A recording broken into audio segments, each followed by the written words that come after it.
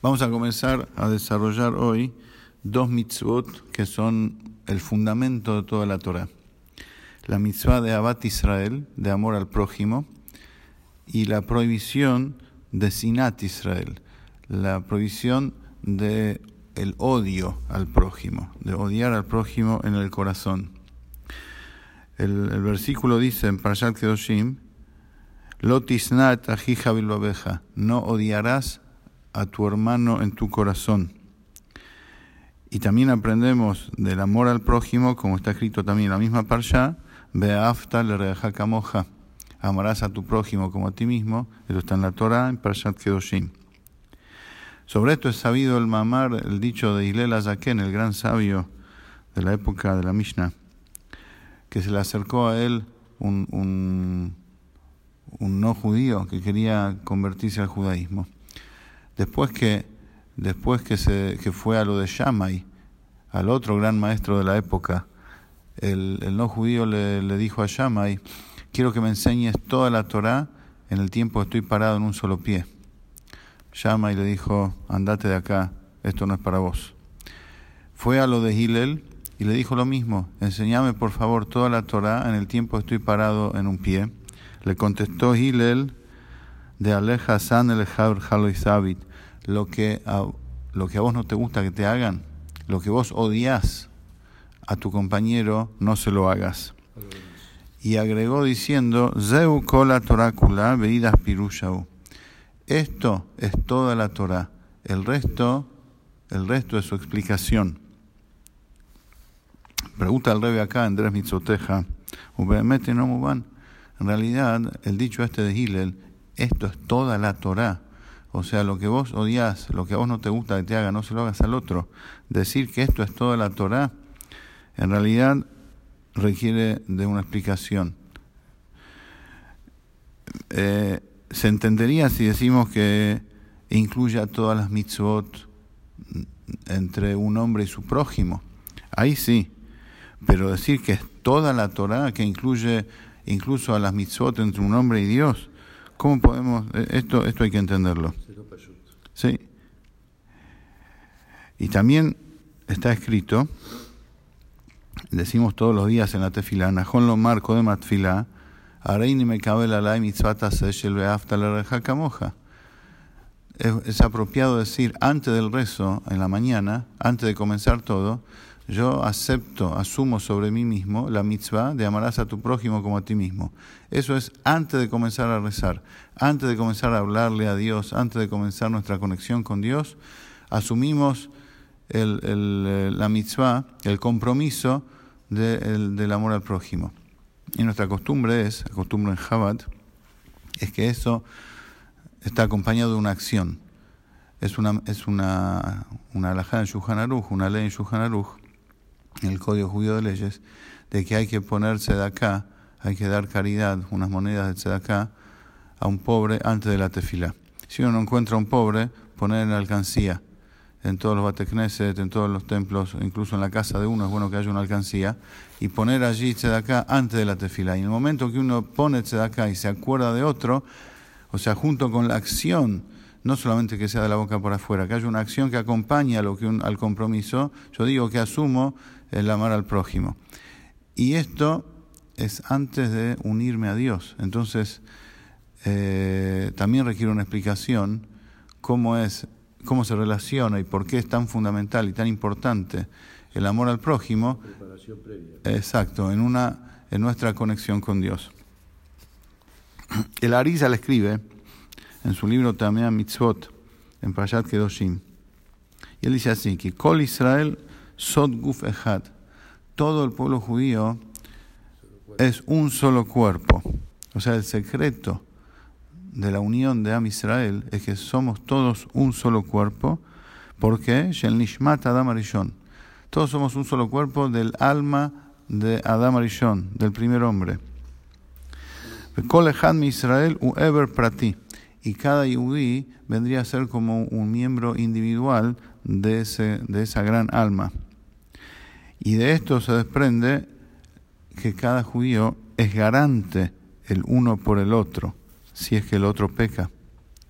Y por eso mi maestro, acostumbraba a decir las confesiones, o sea, era un tzadik, era un hombre justo, piadoso, que no pecaba. Sin embargo, todos los días decía las confesiones que todo judío normal, común y corriente dice, que están en el libro de rezos, o en Yom Kippur. Él también decía, hice esto, hice lo otro, y se golpeaba el pecho, como es la costumbre. Y la pregunta es, ¿por qué? Kikol Israel Guf Echad, porque todo Am Israel, todo el pueblo judío, es un solo cuerpo. De modo que si uno peca, afecta a todos. Incluso el que no hizo nada, también está afectado. Y el tzadik también dice los viduim, las confesiones. La explicación es que el alma de Adam Arishon es Klalut Kol HaNeshamot Kulam Sheb Israel. El alma de Adam Arishon incluye a todas las almas de todo el pueblo judío.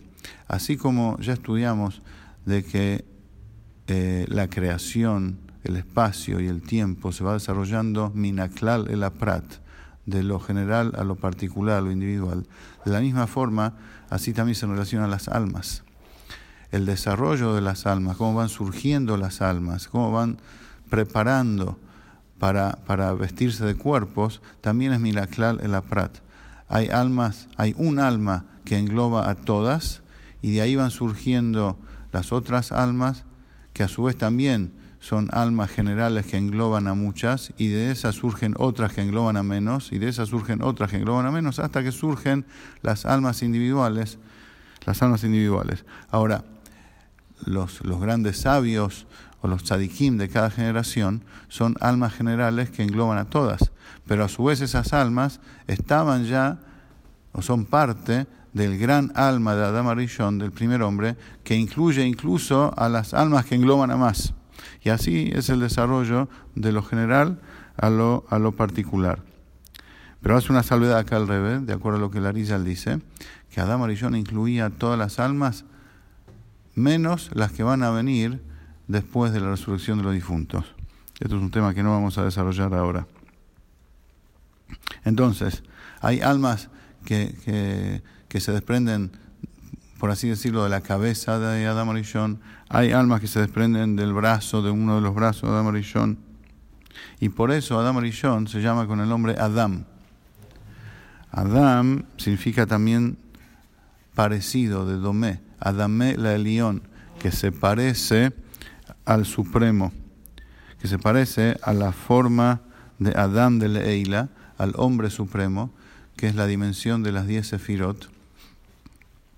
El alma tiene 10 fuerzas, 10 facultades, 3 intelectuales, 6 emocionales y la acción. Y esto proviene porque es a imagen y semejanza de las 10 sefirot supremas del mundo de Atzilut, la dimensión de Atzilut, que es el plano espiritual de la creación, que son los 10 canales que Hashem dispuso para crear a través de ellos. Estas 10 sefirot, como son la forma original de todo, y ya surge todo, especialmente las almas, entonces se llama Adam Elión, el hombre supremo. Por eso Adam se llamaba así. No es casualidad el nombre, sino Adam viene la palabra parecido, de Domé. ¿Y a qué se parecía? A la sefirot del mundo de Atzilut. Y ahora explicar por qué. Hay dos dimensiones, la dimensión de Tikkun y la dimensión de Tou. La dimensión de las 10 sefirot de Tikkun, que son ya las sefirot como están organizadas, son aquellas, es la dimensión de que incluye y coordina a una con la otra. Gesed, bondad, ya está compuesta también por Geburá, por severidad, y viceversa. En severidad también hay bondad. O sea, están compuestas una con la otra y pueden interactuar y pueden actuar también en conjunto. En cambio, Tou es la dimensión del desorden, la dimensión del egoísmo, en donde cada sefirá se vale por sí misma y no soporta a la otra. En cambio, Tikkun, cada sefirá porta a todas las demás. O sea, cada sefirá a su vez está compuesta por las otras 9. De manera tal. Ahora, ¿y cómo se da esto? ¿Por qué de repente las 10 sefirot Si cada sefirá es una sefirá, ¿cómo es posible que incluya y porta a las demás?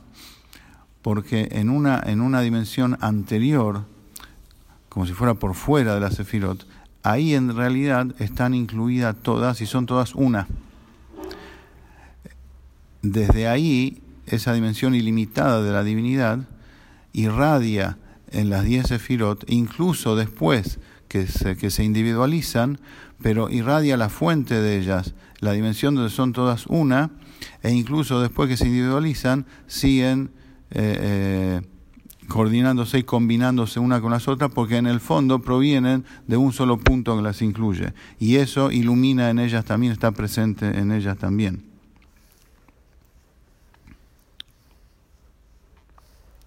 Y así también, de esta manera se entiende cómo es el tema con las almas de los Yehudim, que son un solo cuerpo unido. O sea, la Neshama, el alma de Adam Arishon, que incluye a todas. Y si bien ese alma también tiene 248 órganos, por así decirlo, espirituales, pero de todas formas están unidos unos con los otros y están cada uno contiene al otro también, así como es en el cuerpo físico. Si bien en el cuerpo está la cabeza bien definida, las piernas bien definidas por su lado, por otro lado las manos bien identificadas, o sea, están divididas. El cuerpo no es una sola masa de todo igual. Cada cosa tiene su lugar y su especificidad. De todas maneras, cada uno está compuesto por el otro. Porque en la mano también hay vitalidad que hay en la pierna. ¿Cómo es esto? A través de las venas. La sangre es la misma sangre que circula por todos los órganos del cuerpo. Y como es sabido que a través de que se cura un miembro, se fortalece a otros también. Y a través de que se debilita un miembro del cuerpo, puede causar la enfermedad de los demás. Como encontramos en la Gemara, que a través de que se sacaba sangre de un lugar del cuerpo, se fortalecía también todo el cuerpo. Y eso también lo vemos hoy en la medicina moderna, como lo vemos en nuestra salud física de todos los días. Se debilita un miembro, afecta a todo, se fortalece ese y fortalece todo el cuerpo. Esto es porque todos están interrelacionados, la sangre es la misma que va y circula por todo el cuerpo, y obviamente la vitalidad del alma también es la misma, la vitalidad del alma que está en todos los miembros del cuerpo. Y la vitalidad general que incluye a todos los miembros del cuerpo está en la cabeza, en el moaj. Allí el alma es el primer contacto que tiene el alma con el cuerpo y se revela en el moaj, en el intelecto, y desde allí va a todos los órganos específicamente. Por eso en la cabeza se sienten los dolores de todos los órganos del cuerpo. Y el dolor de la mano o el dolor de la pierna, en la cabeza se sienten por igual. Es más, a veces en la cabeza se siente más todavía el dolor, y repercute más el dolor en una uña, por ejemplo, el golpe en una uña, que en la uña misma. La uña misma en la uña quizás el hombre no siente dolor, pero siente dolor en la cabeza y en otro lado del cuerpo, porque está todo unido. O en la mano, si le pegan en la mano. Así también, todos los órganos espirituales del alma de Adam Arishon están compuestos uno por el otro. Y esta interrelación se da porque el alma de Adam Arishon proviene de Jochma, de la Sefirá de Jochma. La Sefirá de Jochma está relacionada, unida al Ein Sof, al infinito, por lo tanto, todo está interrelacionado y todo se siente allí. Por eso el pueblo judío es llamado Bni Bejorí, el hijo primogénito de Hashem, es hijo de Hashem. Así como el hijo viene de del cerebro del Padre, de la misma forma las almas provienen de la Jochma, de la Sefirá de Jochma. Pero después que se dividió el alma de Adam Arishon en muchas subalmas y se dividió en muchísimas ramificaciones y chispas, por así decirlo, en cuerpos diferentes y divididos, eso se parece a los miembros del cuerpo cuando ya no están, cuando están uno diferenciado del otro. Si le pegan a la mano, el pie no lo siente. Si le pegan a la pierna, la mano no lo siente. Se siente en la cabeza, pero en el otro miembro no se siente, porque está dividido uno del otro. Pero esta división de las almas es solamente en relación a los cuerpos. En la espiritualidad de las almas siguen todas unidas exactamente igual como estaban antes de investirse en el cuerpo, como estaban antes, incluidas todas en el alma de Adam Arishon. La espiritualidad de las almas no se divide nunca. Por eso está escrito que el Arizal decía las confesiones de otra persona que no había pecado. Él no había pecado, pero decía las confesiones por otro que sí pecó, porque ese otro está incluido en su alma y le duele al alma del Arizal también. Por eso decía las confesiones, porque sentía el dolor del otro, igual como la cabeza siente el dolor de los demás cuerpos, el dolor de los demás miembros. Continuamos la clase que viene.